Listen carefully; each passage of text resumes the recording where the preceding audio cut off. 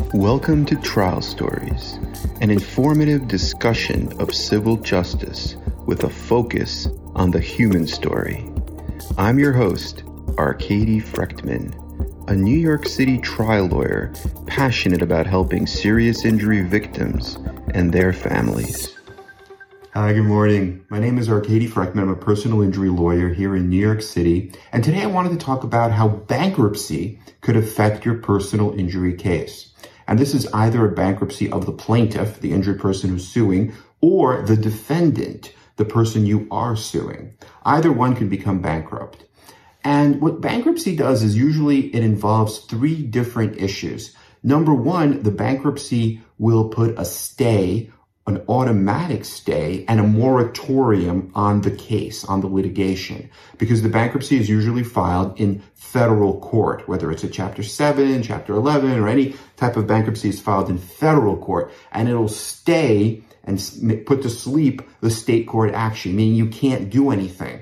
So what a lawyer will have to do is they'll have to go to federal court and they'll have to file a motion to lift the stay so that the case can proceed in state court. And usually what that involves is agreeing to proceed against the insurance proceeds, because the insurance for, let's say, the defendant is not bankrupt, right? The insurance company is still in existence and doing well financially. It's the company that's bankrupt or the individual that's bankrupt. So why not lift the stay and proceed against the available insurance? And that's one of the ways that people can continue the cases.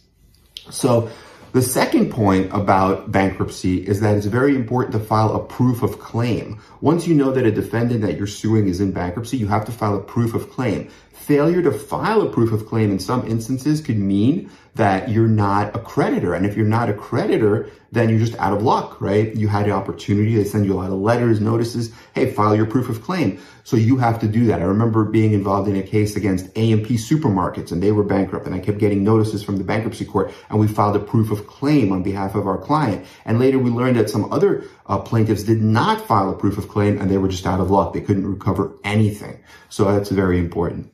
And the third thing with bankruptcy is that if you are the plaintiff in a bankruptcy, if you are the person suing and you, due to financial hardship, have to file bankruptcy, you're not really in charge of your own case. Now, the person in charge of the case becomes the trustee, the bankruptcy trustee. And so the bankruptcy trustee then has to hire a personal injury lawyer. Usually they hire the same lawyer you hired, but your lawyer has to call the trustee, has to update the trustee, and has to work together with the trustee, because the trustee speaks to the bankruptcy judge.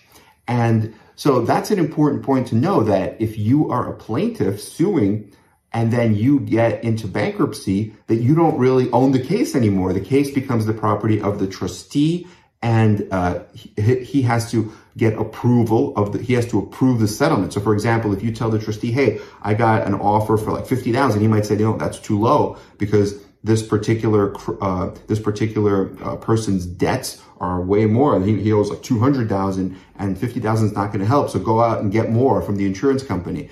So, but usually it's a pretty streamlined and seamless process. Usually it's fairly easy. The plaintiff's attorneys work together with the trustee, and they go before the bankruptcy court and they get approval. But just so you know, technically the plaintiff is not the owner of their case. And I guess there have been some circumstances where the trustee just takes over the case and the trustee settles the case, even sometimes without the agreement of the plaintiff. So those are the things to look out for if you have to file bankruptcy and you are the plaintiff. So let us know if you have any questions. Hopefully, you don't have to file bankruptcy. That's a last resort. But if you do have to file bankruptcy, you can still maintain a personal injury case. You could still obtain compensation. And the same thing goes for when you're suing somebody and the defendant just happens to file bankruptcy. There are steps that you can take to lift the stay, to proceed with the case and still recover. Okay, I hope this has been helpful. Have a great day, and we'll talk to you very soon. Bye-bye.